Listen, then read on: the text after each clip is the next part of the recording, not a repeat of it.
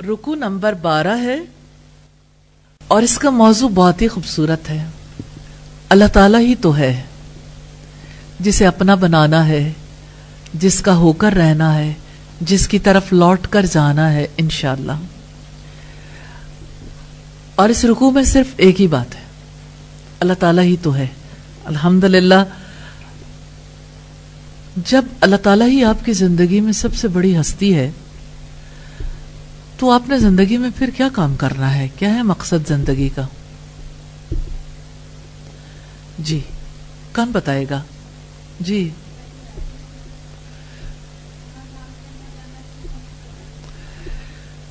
ٹھیک ہے، اللہ تعالیٰ کی فرما برداری کرنی ہے.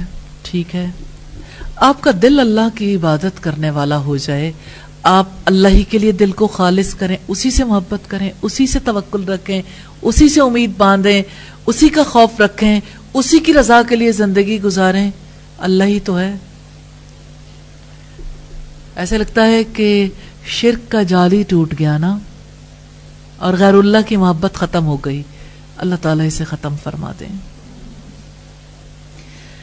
تفسیر دیکھیں گے آیت نمبر 61 کی، اور جانتے ہیں اس رکوع کا آغاز ایک ایسے منظر سے ہو رہا ہے جہاں آپ صلی اللہ علیہ وسلم ہیں اور رب العزت کا کلام ہے کہ آپ کسی حال میں نہیں ہوتے.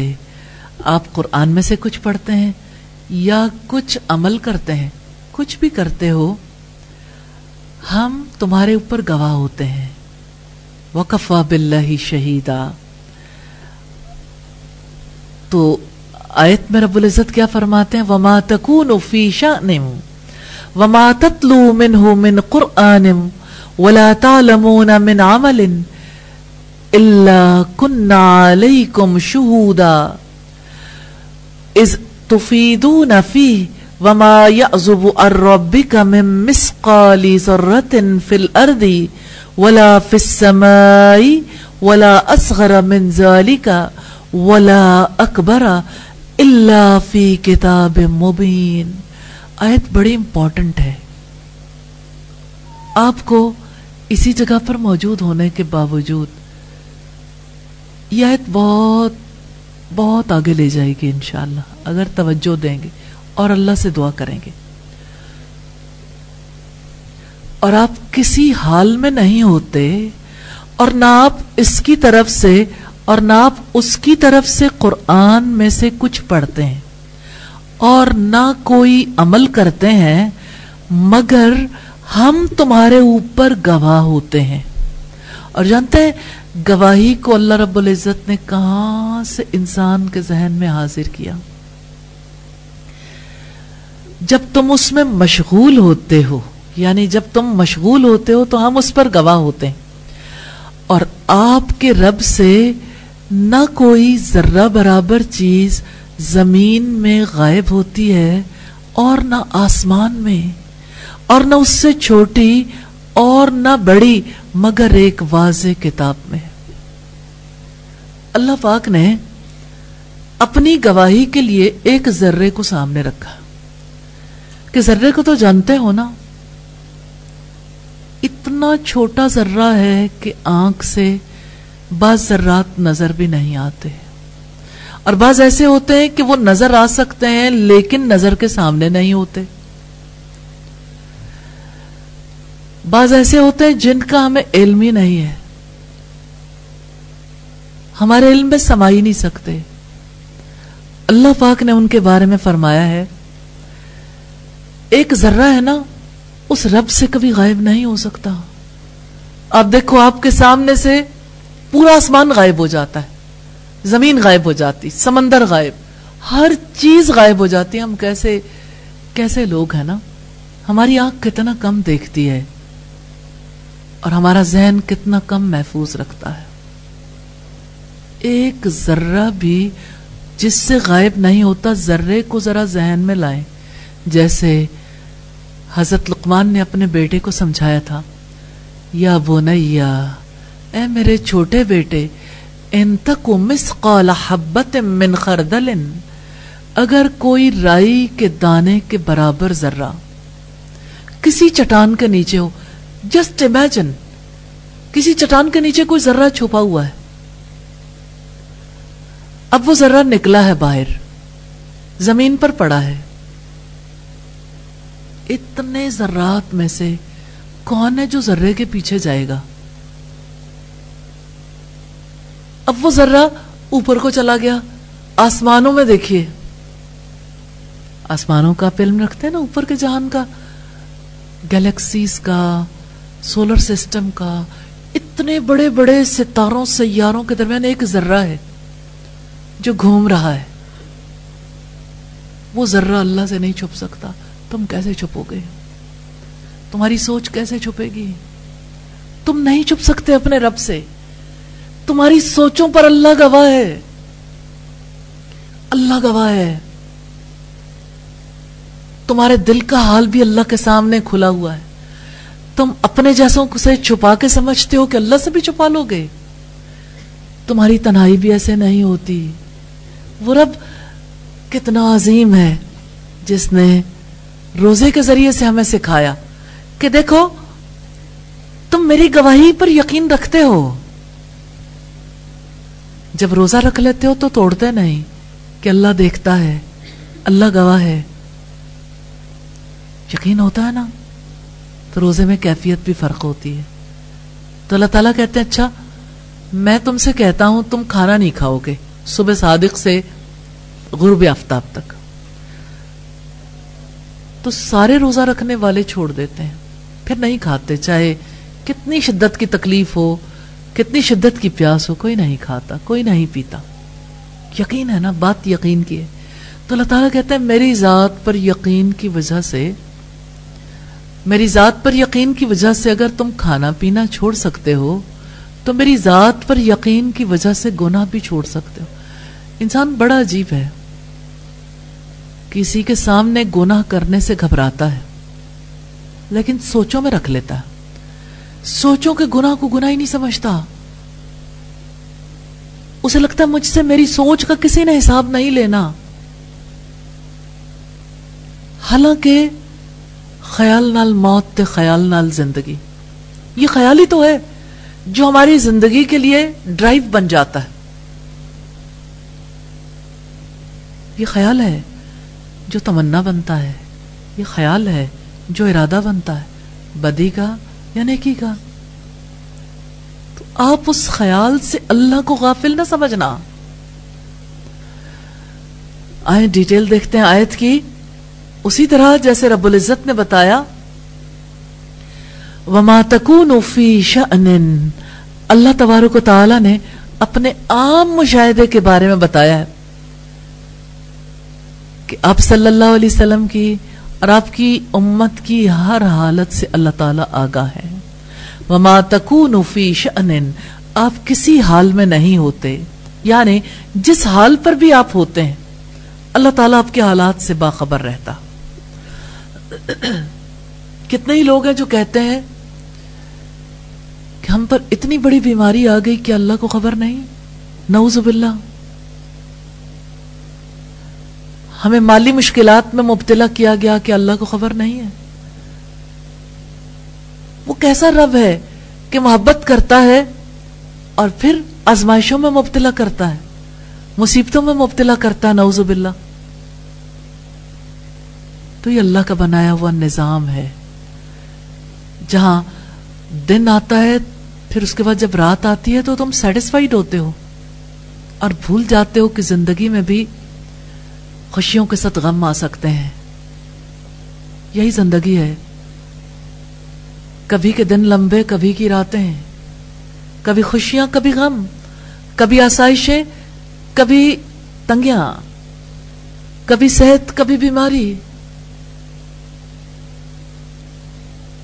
تو اپنے آپ کو اللہ کی مخلوق سمجھو، تم نے خود کو پیدا نہیں کیا، جو تمہارے پاس ہے تم سے چھن جانے والا ہے، کچھ بھی تمہارے ہاتھ میں نہیں رہے گا۔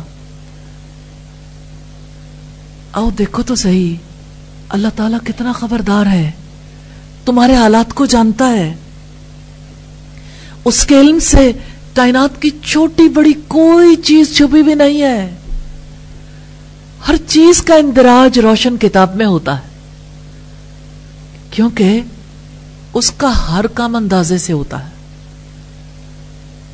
وہ بے اندازہ کام نہیں کرتا. اور اس نے فرمایا سورہ الانعام کی آیت نمبر 59 میں وَعِندَهُ مَفَاتِحُ الْغَيْبِ لَا يَعْلَمُهَا إِلَّا هُوَ وَيَعْلَمُ مَا فِي الْبَرِّ وَالْبَحْرِ وَمَا تَسْقُطُ مِنْ وَرَقَةٍ إِلَّا يَعْلَمُهَا وَلَا حَبَّةٍ فِي ظُلُمَاتِ الْأَرْضِ وَلَا رَطْبٍ وَلَا يَابِسٍ إِلَّا فِي كِتَابٍ مُبِينٍ. اور غیب کی کنجیاں اسی کے پاس ہیں، اس کی سوا انہیں کوئی نہیں جانتا، اور وہ خشکی اور سمندر کی ہر چیز کو جانتا ہے. کوئی پتا نہیں گرتا مگر وہ اسے بھی جانتا ہے. زمین کی تاریکیوں میں کوئی دانہ نہیں گرتا، نہ کوئی تر چیز نہ کوئی خشک چیز، مگر سب کھلی کتاب میں ہے. تو اللہ تعالی کائنات کی ہر چیز کی ہر حرکت ہر حالت سے باخبر ہے. وَمَا تَتْلُو مِنْهُ مِنْ قُرْآنٍ، اور نہ آپ اس کی طرف سے قرآن میں سے کچھ پڑھتے ہیں، یعنی جو وحی کی گئی ہے آپ کی طرف، اس قرآن میں سے جو کچھ آپ تلاوت کرتے ہیں. وَلَا تَعْمَلُونَ مِنْ عَمَلٍ، اور نہ کوئی عمل کرتے ہیں، یعنی کوئی بھی عمل خواہ چھوٹا ہو یا بڑا. إِلَّا كُنَّا عَلَيْكُمْ شُهُودًا اِذْ تُفِيضُونَ فِيهِ، مگر ہم تمہارے اوپر گواہ ہوتے ہیں جب تم اس میں مشغول ہوتے ہو. انسان مشغول ہوتا ہے نا تو بھول جاتا ہے پچھلی باتوں کو، پچھلے شغل کا یاد نہیں رہتا، حال میں جیتا ہے نا انسان. تو تمہارے کام شروع کرنے میں، اس کام کو جاری رکھنے میں اللہ تعالی تمہاری تمام حرکات سے باخبر ہوتا ہے. لہذا اپنے تمام اعمال میں اللہ کی نگہبانی کو مد نظر رکھو. اللہ نگہبان ہے، اللہ دیکھتا ہے، اللہ خبر رکھتا ہے، وہ جانتا ہے، وہ حساب لے گا. اپنے تمام اعمال کو خیرخواہی سے خوب کوشش سے بجا لاؤ. جو امور اللہ تعالیٰ کو پسند ہے ان کو بجا لاؤ، جو ناپسند ہے ان سے بچ جاؤ، کیونکہ اللہ تعالیٰ تمہارے تمام باطنی اور ظاہری امور سے آگاہ ہے. تو اللہ تعالیٰ کے دیکھنے کا احساس، اس کی خبر کا احساس انسان پر بڑے گہرے اثرات مرتب کرتا ہے. یہ شعور امید افزا بھی ہے اور خوفناک بھی. امید افزا ایسے ہے کہ اللہ تعالیٰ چھوٹے ذرے کو بھی تنہا نہیں چھوڑتا، اس کی بھی تدبیر کرتا ہے، تو وہ انسان کو کیسے تنہا چھوڑ سکتا ہے؟ یہ تو وقتی بات ہے، فیز کی بات ہے کہ کبھی انسان دن کی فیز میں ہوتا ہے اور کبھی رات کی فیز میں، کبھی خوشی کی فیز میں، کبھی غم کی فیز میں، کبھی صحت کی فیز میں، کبھی بیماری کی فیز میں. تو اللہ تعالیٰ کے دیکھنے کا احساس خوفناک بھی ہے کہ انسان کے دل کے احساسات، زبان پر آنے والی ہر بات اور دوسروں سے معلومات، کچھ بھی اللہ تعالیٰ سے چھپا ہوا نہیں ہے. اس کی نگاہوں کا احساس انسان کو الرٹ رکھتا ہے. اور جانتے ہیں کیا ہوتا ہے؟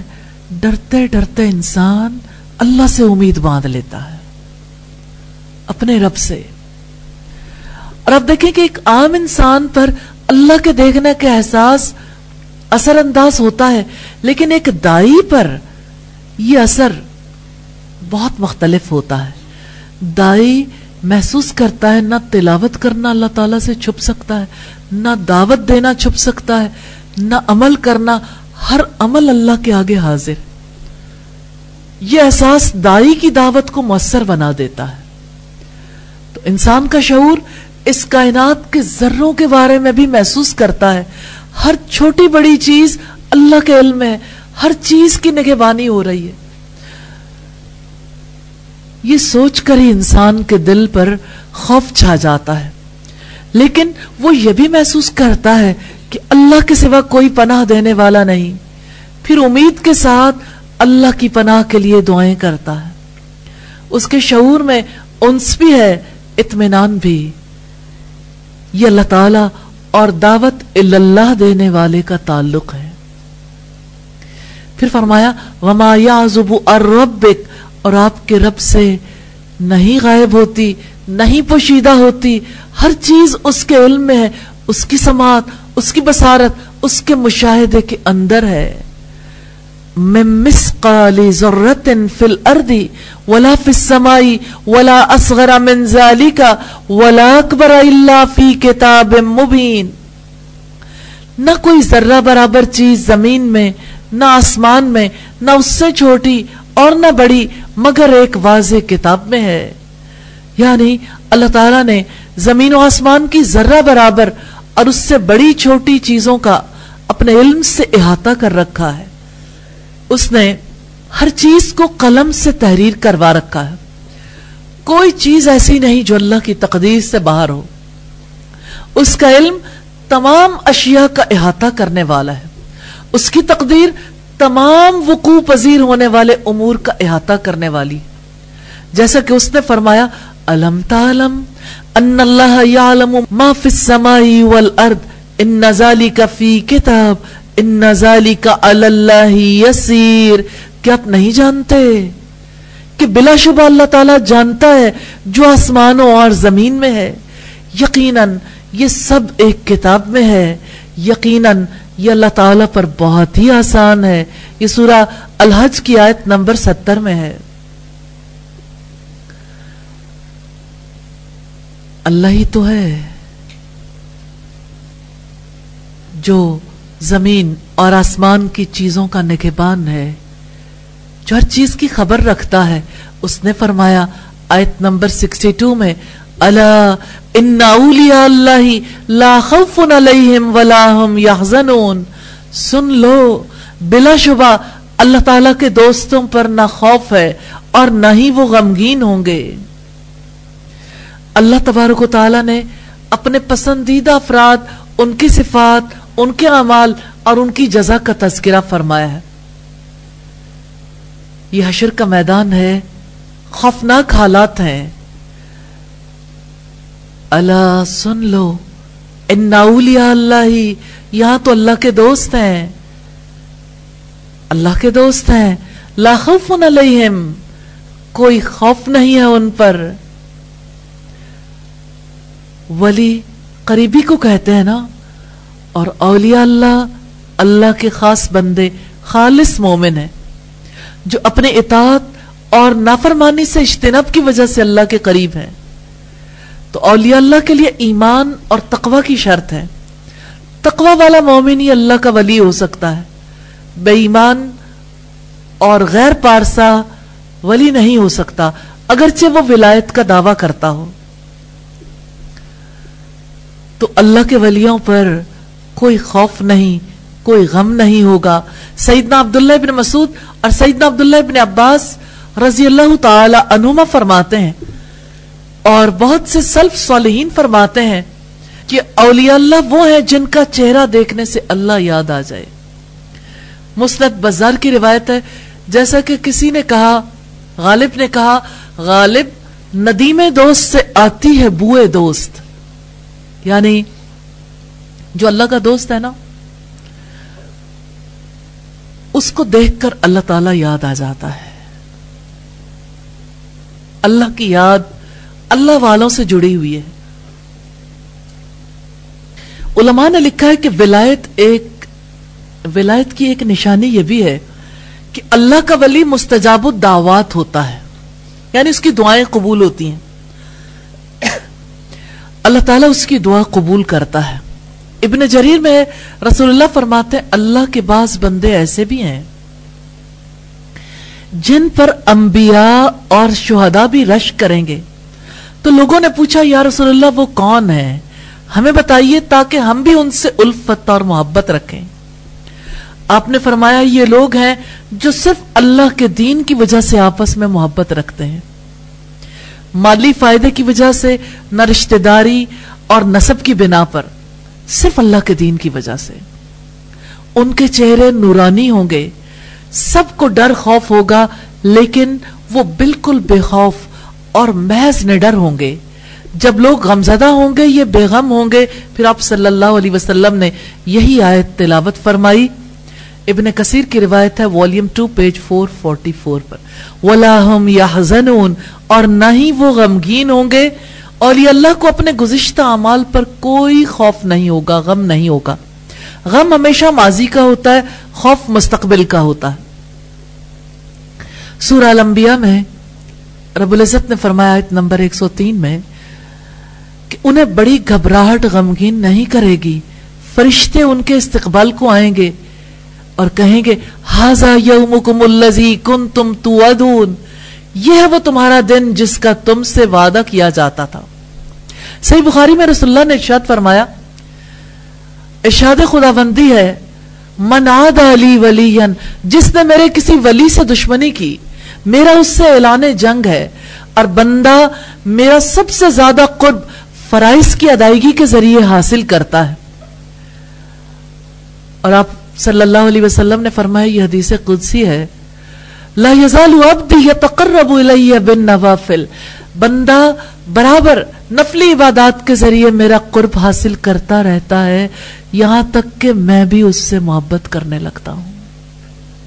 آپ کو اللہ تعالیٰ کی محبت چاہیے؟ طریقہ پتہ چلا ہے نا؟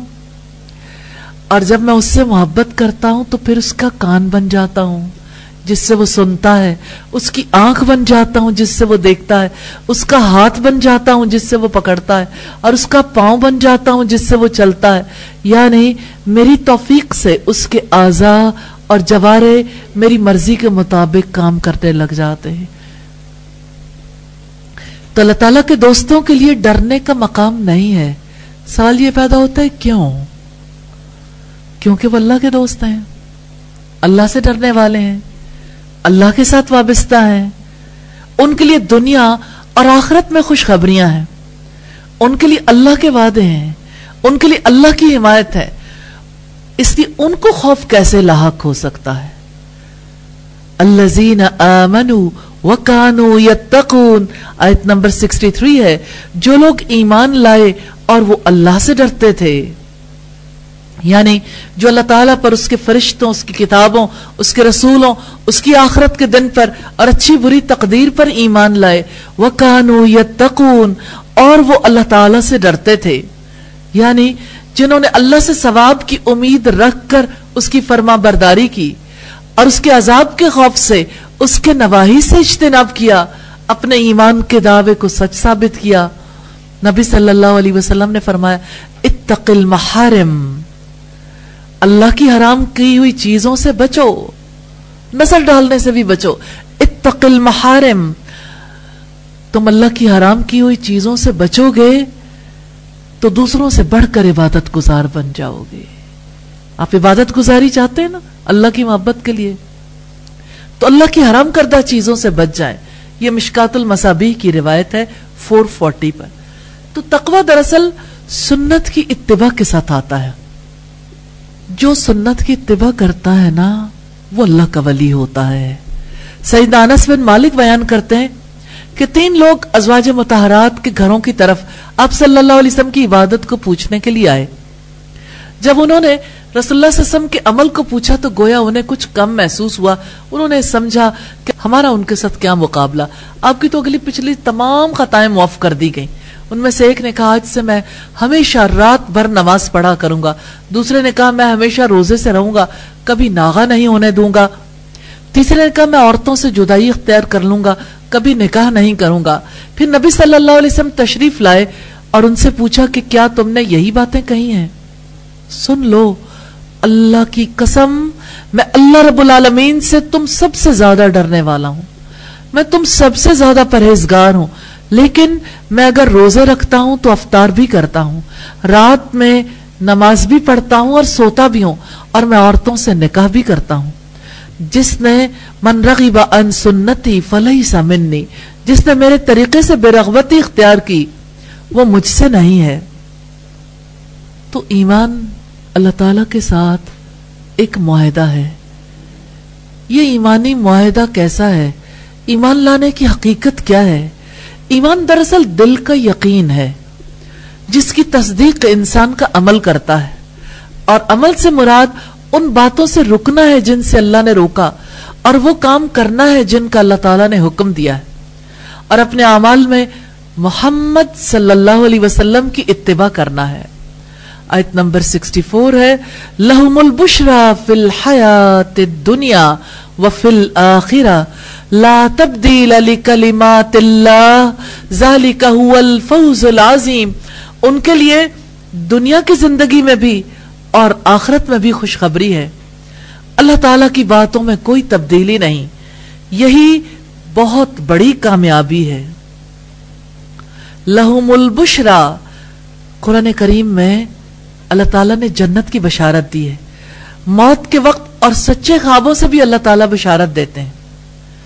جو وہ دیکھتا ہے یا آپ ان کے لیے خواب دیکھو. لہم البشرا, کتنے ہی لوگ ہیں جن کے لیے لوگ اچھے خواب دیکھتے ہیں. فی الحیات الدنیا, دنیا کی زندگی میں بھی. تو دنیا میں بشارت سے مراد اچھا تذکرہ ہے, ایمان والوں کے دلوں میں محبت ہے, سچے خواب, اعمال صالح اور اخلاق کے راستوں کا آسان ہونا ہے, اور بندے کو اخلاقی خرابیوں سے پاک کرنا ہے. وفی الآخرہ, اور آخرت میں بھی. آخرت کی بشارتوں میں سے پہلی بشارت موت کے وقت دی جاتی ہے, جیسا کہ اللہ تعالیٰ نے فرمایا ان الذین قالوا ربنا اللہ, یقیناً جن لوگوں نے کہا اللہ ہمارا رب ہے, ثم استقاموا, پھر وہ ثابت قدم رہے, تتنزل علیہم الملائکہ, ان پر فرشتے اترتے ہیں, اللہ تخافوا ولا تحزنوا, یہ کہ نہ ڈرو نہ غم کرو, وَأَبْشِرُوا بِالْجَنَّةِ, اور اس جنت کی بشارت سے خوش ہو جاؤ, الَّتِي كُنْتُمْ تُوعَدُونَ, جس کا تم سے وعدہ کیا جاتا تھا. سورہ حامیم السجدہ کی آیت نمبر 30 ہے. تو پہلی بشارت موت کے وقت دیتے ہیں فرشتے, آخرت کی جو بشارت ہے. دوسری قبر میں دی جاتی ہے اللہ کی رضا اور ہمیشہ رہنے والی جنتوں کی نعمتوں کی, اور تیسری قیامت کے دن عذاب سے نجات اور جنت میں داخلے کی. تو اللہ کے اولیاء کے لیے دنیا کی زندگی میں اور آخرت میں بشارت ہے. سیدنا عبادہ ابن صامت سے مروی ہے کہ انہوں نے یہ آیت پڑھ کر رسول اللہ سے دریافت کیا کہ اس بشارت سے کیا مراد ہے.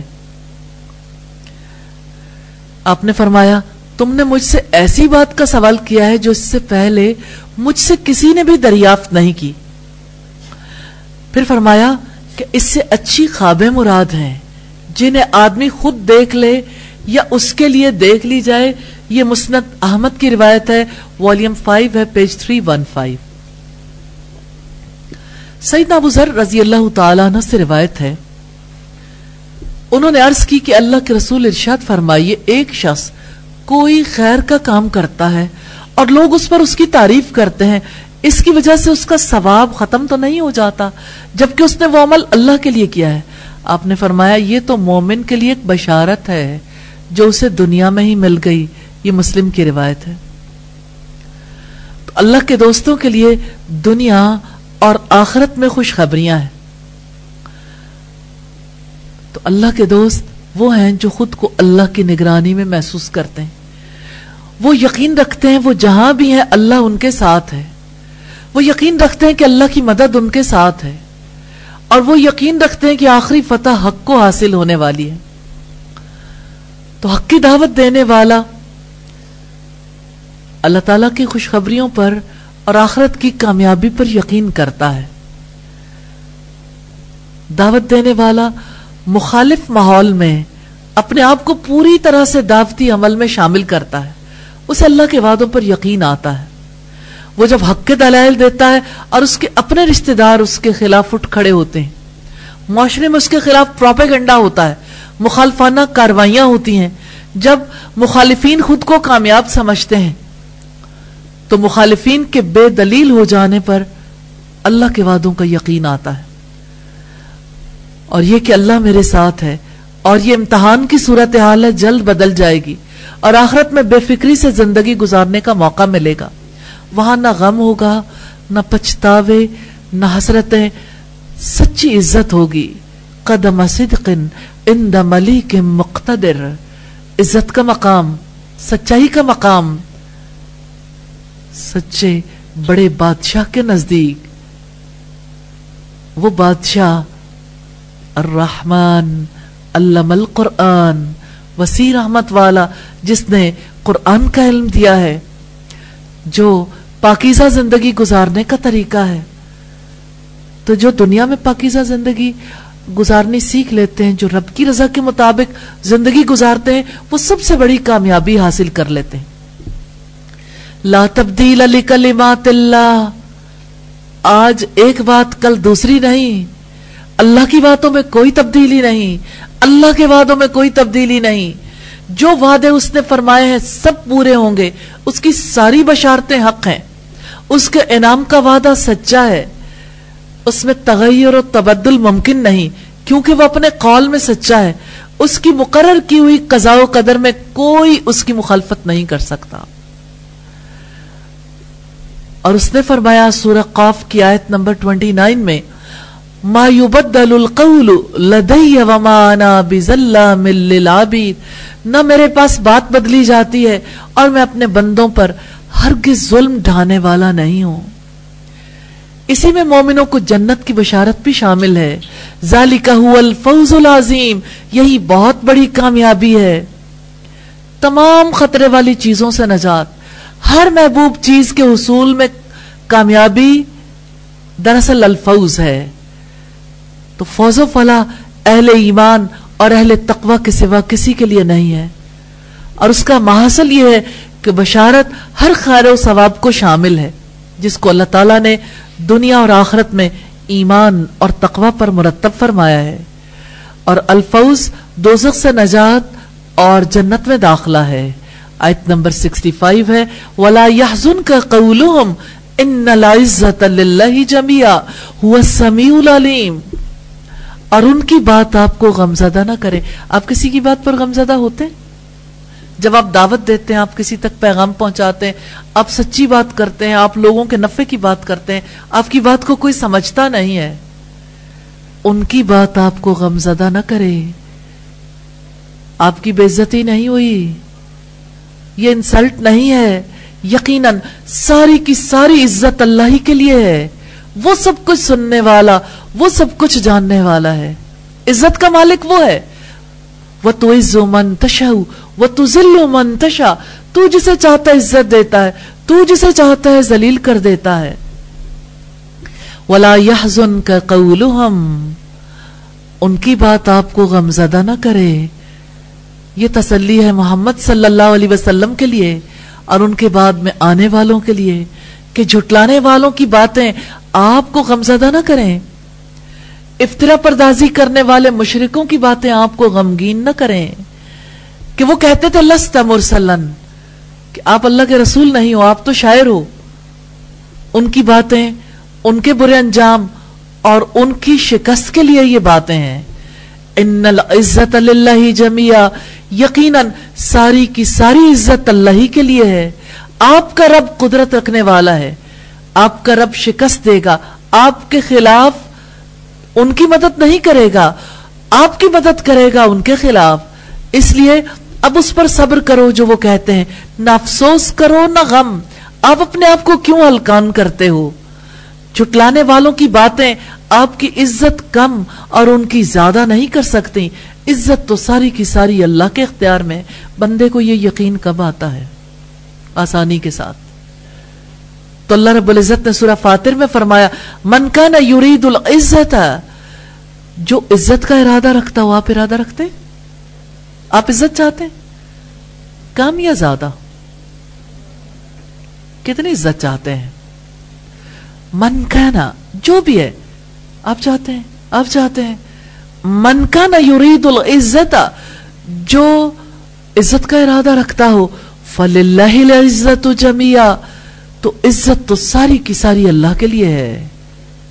عزت کا مالک وہ ہے، عزت کا دینے والا وہ ہے. کوئی کسی کو عزت نہیں دے سکتا، کوئی کسی کو ذلیل نہیں کر سکتا. اللہ جسے چاہتا ہے عزت دیتا ہے، وہ جسے چاہتا ہے ذلیل کرتا ہے. تو جسے عزت چاہیے اسے جان لینا چاہیے کہ عزت تو اللہ کے لیے ہے، اس کے رسول کے لیے اور ایمان والوں کے لیے. وَلِلَّهِ الْعِزَّةُ वलिरसूलिही वलिलमुमिनीना वलाकिन्नल मुनाफिकीन ला यअलमून। हालांकि इज्जत तो सिर्फ अल्लाह के लिए, उसके रसूल और उस पर ईमान लाने वालों के लिए, लेकिन मुनाफिक नहीं जानते। मुनाफिकों को इसका इल्म नहीं है कि इज्जत किसके पास है। मुनाफिकों को लगता है इज्जत मेरे पास है, मैंने अपनी इज्जत की हिफाजत करनी है। कोई अपनी इज्जत की हिफाजत नहीं कर सकता, वो इसके लिए कोशिश भी करे तब भी नहीं, क्योंकि अल्लाह जिसे चाहता है इज्जत देता, वो जिसको चाहता है सरबलंद कर देता है। तो जो इज्जत का तलबगार है वो अल्लाह और उसके रसूल की इताअत के जरिए से इज्जत हासिल करे। रब्बुल इज्जत ने फरमाया इलैहि यसादुल कलिमुत तय्यिबु वल अमलुस सालिहु यरफउहु, उसी की तरफ पाकीज़ा बात चढ़ती है और नेक अमल उसको बुलंद करता है।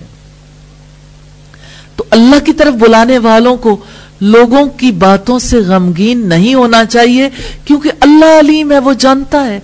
अल्लाह समी है, वो सब सुनता है। दुश्मनों की साजिशों से वो बाखबर है। अल्लाह अपने दोस्तों को बचाने की तदाबीर करता है। हुवा समी, वो सब कुछ सुनने वाला है। वो अपने बंदों के तमाम अक़वाल, उनकी आवाजों को सुनता है। वो अल अलीम है, सब कुछ जानने वाला है। वो अपने बंदों के आमाल और अहवाल को जानता है, उससे कुछ भी छुपा हुआ नहीं है। तो उसकी समाअत ने तमाम आवाजों का इहाता कर रखा है, उससे कोई चीज छुपी हुई नहीं है। उसका इल्म तमाम जाहिरी और बातनी चीजों पर मुहित है। आसमानों और जमीन में कोई छोटी चीज, कोई जर्रा भी उससे ओझल नहीं। वो आपकी बात सुनता और आपके बारे में दुश्मनों की बातें सुनता है, पूरी तफसील के साथ उसका इल्म रखता है।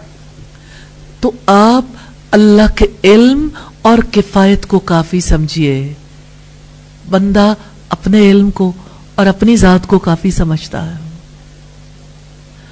इसलिए कि जो अल्लाह से डरता है अल्लाह उसके लिए काफी है।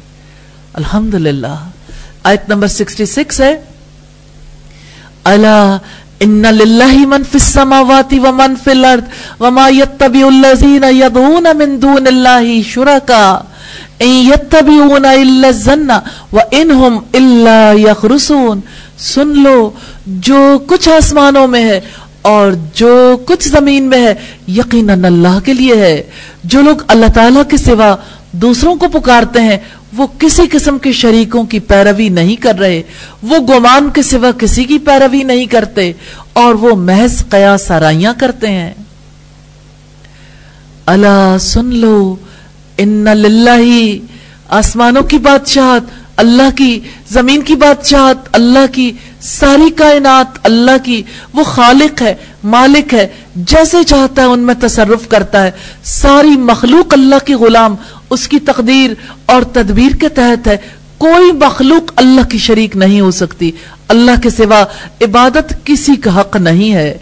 इस दुनिया में इंसान के लिए यह सवाल परेशान कुन रहा है कि जमीन और आसमान के पीछे कौन है जो उसको संभाले हुए।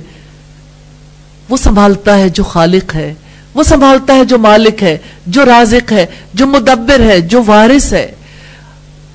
जमीन और आसमान की असल सच्चाई अल्लाह की जात है। तो अल्लाह की जात हक है। जमीन और आसमान की असल सच्चाई तक कैसे पहुंचा जा सकता है? जन्न और गुमान से नहीं। ऑल साइंटिफिक मेथड्स, थ्योरीज कहां से चलती हैं? हाइपोथेसिस से, अजम्पशन से, मफरूजे से, फर्जी बातों से। हक तक पहुंचने के लिए गुमान कुछ भी काम नहीं आता। आमतौर पर इंसान गुमान के पीछे भागता है। आप अपने गुमान के पीछे भागते हो? एक ख्याल दिल में आप भागना शुरू कर दो, आप उस ख्याल को लोगों की जिंदगियों में तलाश करो, आप उस ख्याल को कायनात में तलाश करो, ताकि वो ख्याल सच्चा साबित हो जाए, ताकि वो गुमान सच्चा साबित हो जाए। गुमान के पीछे भागने वालों को कभी कुछ नहीं मिला करता। जमीन और आसमान की असल सच्चाई तक हकीकी इल्म यानी वही का इल्म पहुंचा सकता है जो अल्लाह ने पैगंबरों के जरिए नाजिल की, पैगंबरों के तवस्सुत से हम तक पहुंचाई, महफूज कर दिया, जिस पर वाकई भरोसा किया जा सकता है। तो वही के जरिए से जो इल्म पैगंबरों तक पहुंचा اس سے اس کائنات کی سب سے بڑی سچائی کے بارے میں پتہ چلتا ہے. اللہ ہی خالق ہے, اللہ ہی مالک ہے, اللہ ہی رازق ہے, وہی انتظامات کرتا ہے, وہی وارث ہے. بندے کو جتنے شبہات لاحق ہوتے ہیں نا, بندے کو جتنی پرابلمز ہوتی ہیں, جہاں پر اس کا یقین نہیں ہوتا, جہاں پر اسے سمجھ نہیں آتی, اس کا سبب کیا ہوتا ہے کہ انسان سچائی کو اپنی ذات کے اندر تلاش کرتا ہے. ہماری ذات نہیں, اللہ کی ذات حق ہے. اللہ نے جو کہا حق ہے.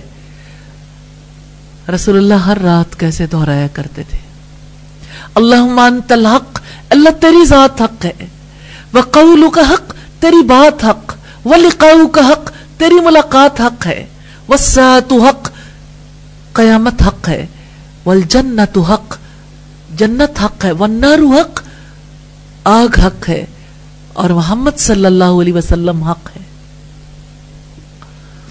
وما يتبع الذين يدعون من دون الله شركاء, اور جو لوگ اللہ کے سوا دوسروں کو پکارتے ہیں وہ کسی قسم کے شریکوں کی پیروی نہیں کر رہے, کیونکہ سب بے بس ہیں, اپنے ذاتی نفع اور نقصان پر بھی اختیار نہیں رکھتے. اور شرکا سے مراد جنہیں لوگ اللہ کی عبادت میں شریک سمجھتے ہیں, وہ انہیں نفع پہنچاتے ہیں نہ نقصان بھی نہیں دے سکتے, نفع بھی نہیں پہنچا سکتے. یتبعون الا الظن, گہری بات ہے, اللہ سے دعا کر لیں, اللہ سمجھ دے دے. انسان جب بھٹکتا ہے نا, گمراہ ہوتا ہے, تکلیف میں جاتا ہے, جانتے ہیں کیوں؟ وہ گمان کے سوا کسی کی پیروی نہیں کرتے, اپنے گمان کے پیچھے بھاگتا ہے, اپنی ذات کے پیچھے بھاگتا ہے, اپنے دل سے اٹھنے والے خیال کے پیچھے بھاگتا ہے, اور گمان حق کے مقابلے میں کام نہیں آتا. اور سب لوگ گمان ہی کی پیروی کرنے والے ہیں. اور ظن کمزور شک کو کہتے ہیں. وَإِنْهُمْ إِلَّا يَخْرُصُونَ, اور وہ محض قیاس آرائیاں کرتے ہیں, یعنی وہ بتوں کی عبادت میں افترا پردازی کرتے ہیں. اگر سچے ہیں تو ایسے اوصاف سامنے لائیں جن کی وجہ سے ان کی عبادت کو حق ثابت کیا جا سکے. وہ ایسے اوصاف کیسے سامنے لے آئیں؟ کیونکہ بت نہ تخلیق کر سکتے ہیں, نہ رزق دے سکتے ہیں, نہ مخلوقات میں کسی چیز کے مالک ہو سکتے ہیں. ہمارے ہمسایہ ملک میں 10-10 روپے میں خدا بکتے ہیں, نعوذ باللہ. لکڑی کے خدا جب گندے ہو جاتے ہیں, خراب ہو جاتے ہیں, جب دل نہیں لگتا, اسمیل آنے لگتی ہے, کوڑے کے ڈھیر پہ پھینک دیتے ہیں.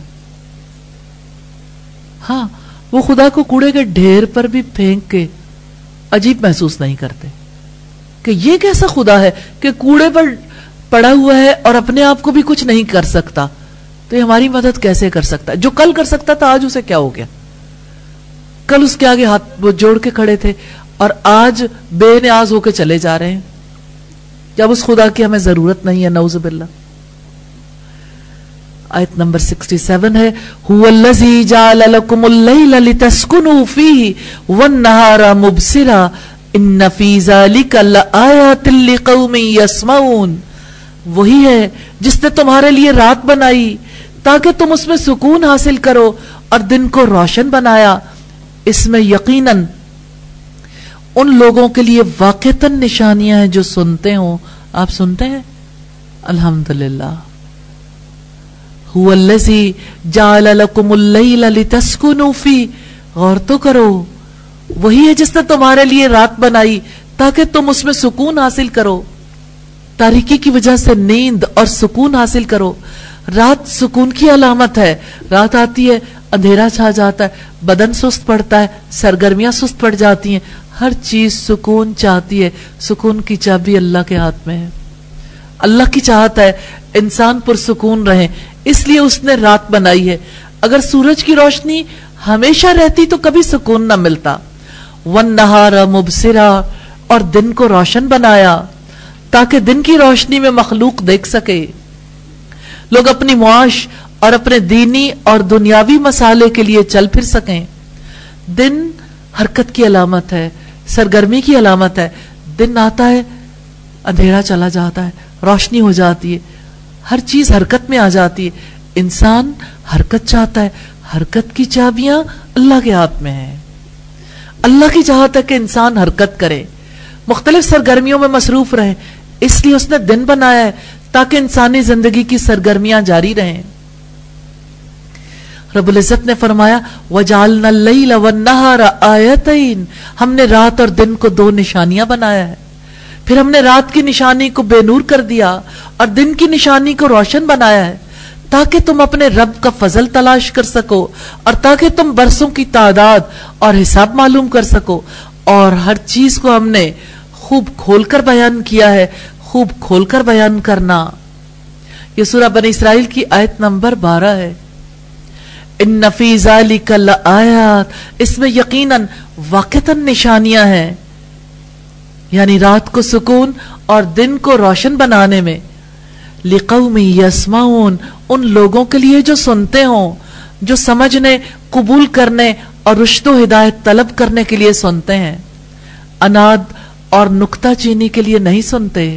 اس میں ان لوگوں کے لیے نشانیاں ہیں جو سنتے ہیں اور ان نشانیوں سے استدلال کرتے ہیں کہ اللہ تعالیٰ ہی اکیلا معبود اور برحق ہے، اس کے سوا ہر ایک کی الوہیت باطل ہے، اور یہ کہ وہی رؤوف و رحیم اور علم اور حکمت والا ہے. آیت نمبر 68 ہے قالوا اتخذ اللہ ولدا سبحانہ هو الغنی له ما في السماوات وما في الارض ان عندكم من سلطان بهذا اتقولون على الله ما لا تعلمون. وہ کہتے ہیں کہ اللہ تعالیٰ نے اولاد بنا رکھی ہے، وہ پاک ہے، وہ بے پرواہ ہے، اسی کا ہے جو کچھ آسمانوں میں ہے اور جو کچھ زمین میں ہے، تمہارے پاس اس کی کوئی دلیل نہیں. کیا تم اللہ تعالیٰ پر وہ کہتے ہو جو تم جانتے ہی نہیں ہو. قالوا اتخذ اللہ ولدا، وہ کہتے ہیں اللہ نے اولاد بنا رکھی ہے. مشرک کہتے تھے، مکہ کے مشرک، فرشتے اللہ کی بیٹیاں ہیں. یہود و نصارہ نے بھی اللہ کی اولاد بنائی. عیسائیوں نے کہا مسیح اللہ کے بیٹے، یہودیوں نے کہا عزیر اللہ کے بیٹے ہیں. سبحانہ، ایک لفظ میں جواب دیا، وہ پاک ہے، بے نیاز ہے. هو الغنی، وہ بے پرواہ ہے. یعنی جو لوگ اللہ کی اولاد بناتے ہیں یا نقص منسوب کرتے ہیں، اللہ اس سے پاک ہے. رب العزت نے فرمایا تکاد السماوات یتفطرن منہ وتنشق الارض وتخر الجبال ہدا ان دعوا للرحمن ولدا وما ينبغي للرحمن ان يتخذ ولدا. قریب ہے کہ اس سے آسمان پھٹ جائیں اور زمین شق ہو جائے اور پہاڑ ٹکڑے ٹکڑے ہو کر گر پڑے کہ انہوں نے رحمان کے لیے کسی اولاد کا دعویٰ کیا ہے، حالانکہ رحمان کے لائق نہیں کہ وہ کسی کو اولاد بنائے. سورہ مریم کی آیات ہیں، آیت نمبر 90 سے 92 تک. اور بخاری کی روایت ہے، نبی صلی اللہ علیہ وسلم نے فرمایا اللہ تعالیٰ ارشاد فرماتا ہے ابن آدم نے مجھے جھٹلایا حالانکہ اس کے لیے مناسب نہ تھا، اس نے مجھے گالی دی حالانکہ اس کے لیے یہ مناسب نہ تھا.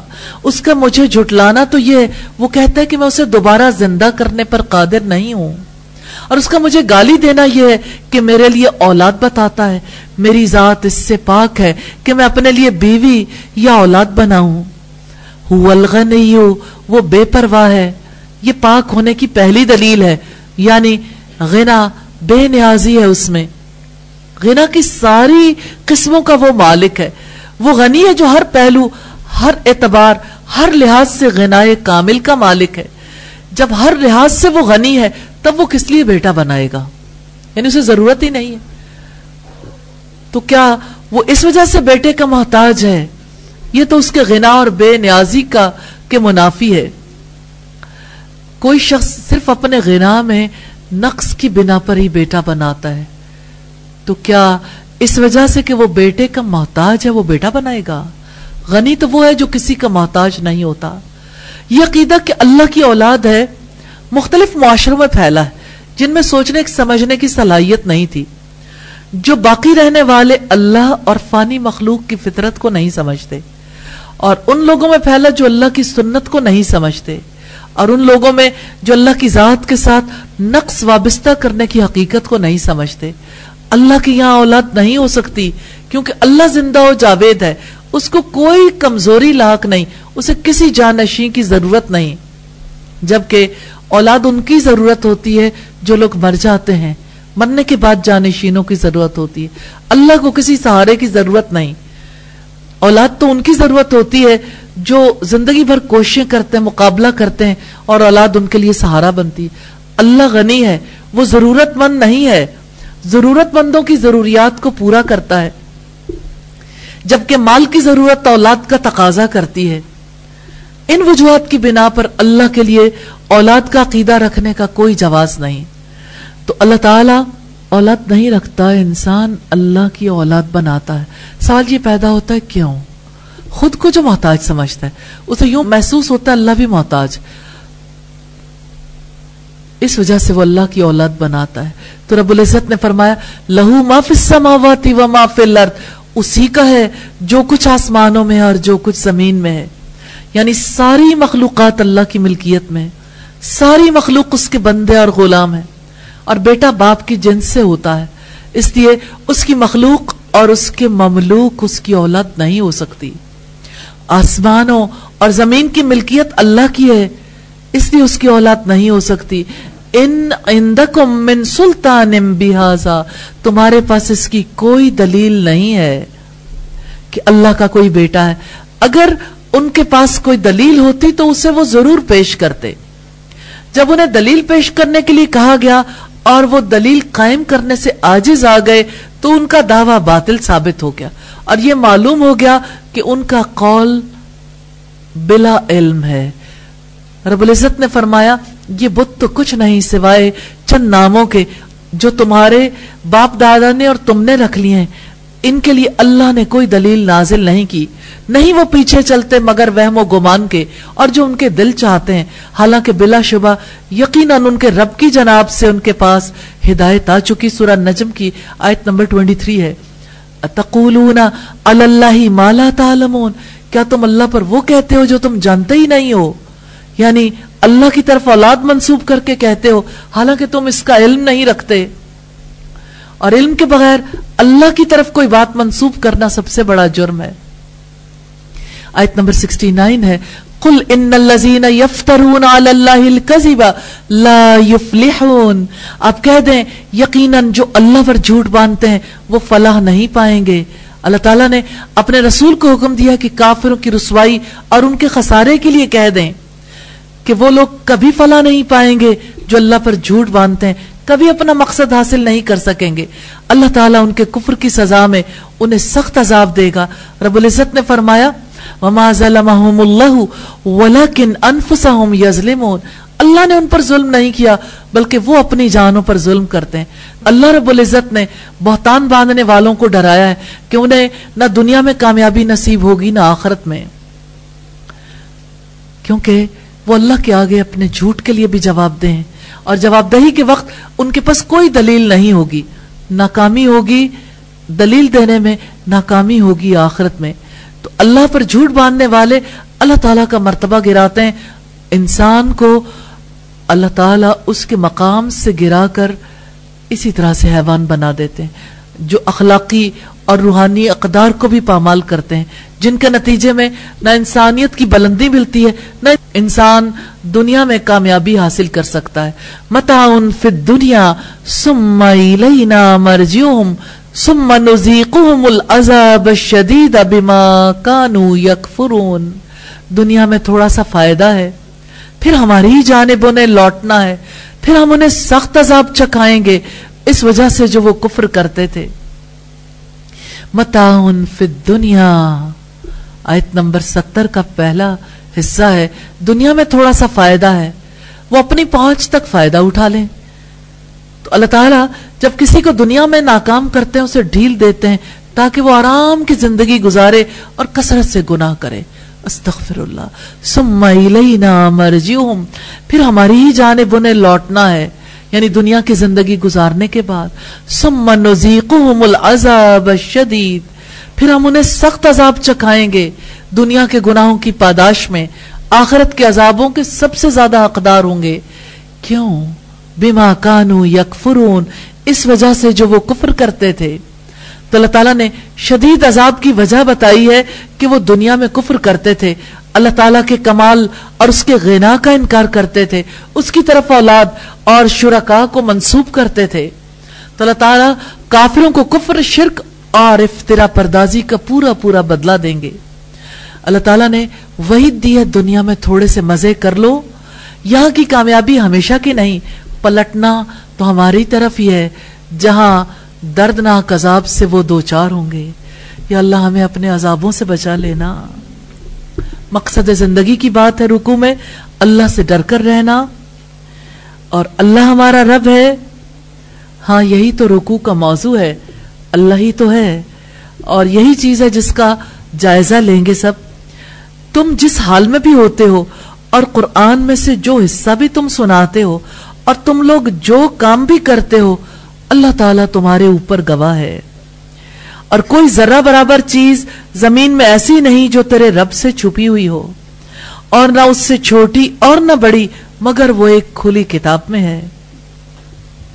اللہ تعالیٰ کے دوستوں پر نہ خوف ہوگا اور نہ وہ غمگین ہوں گے. اللہ کی باتوں میں کوئی تبدیلی نہیں آ سکتی. وہ خوب سننے والا, سب کچھ جاننے والا ہے. عزت ساری کی ساری اللہ تعالیٰ کے اختیار میں ہے. جو کچھ آسمانوں میں ہے اور جو کچھ زمین میں ہے وہ سب اللہ کے لیے ہے.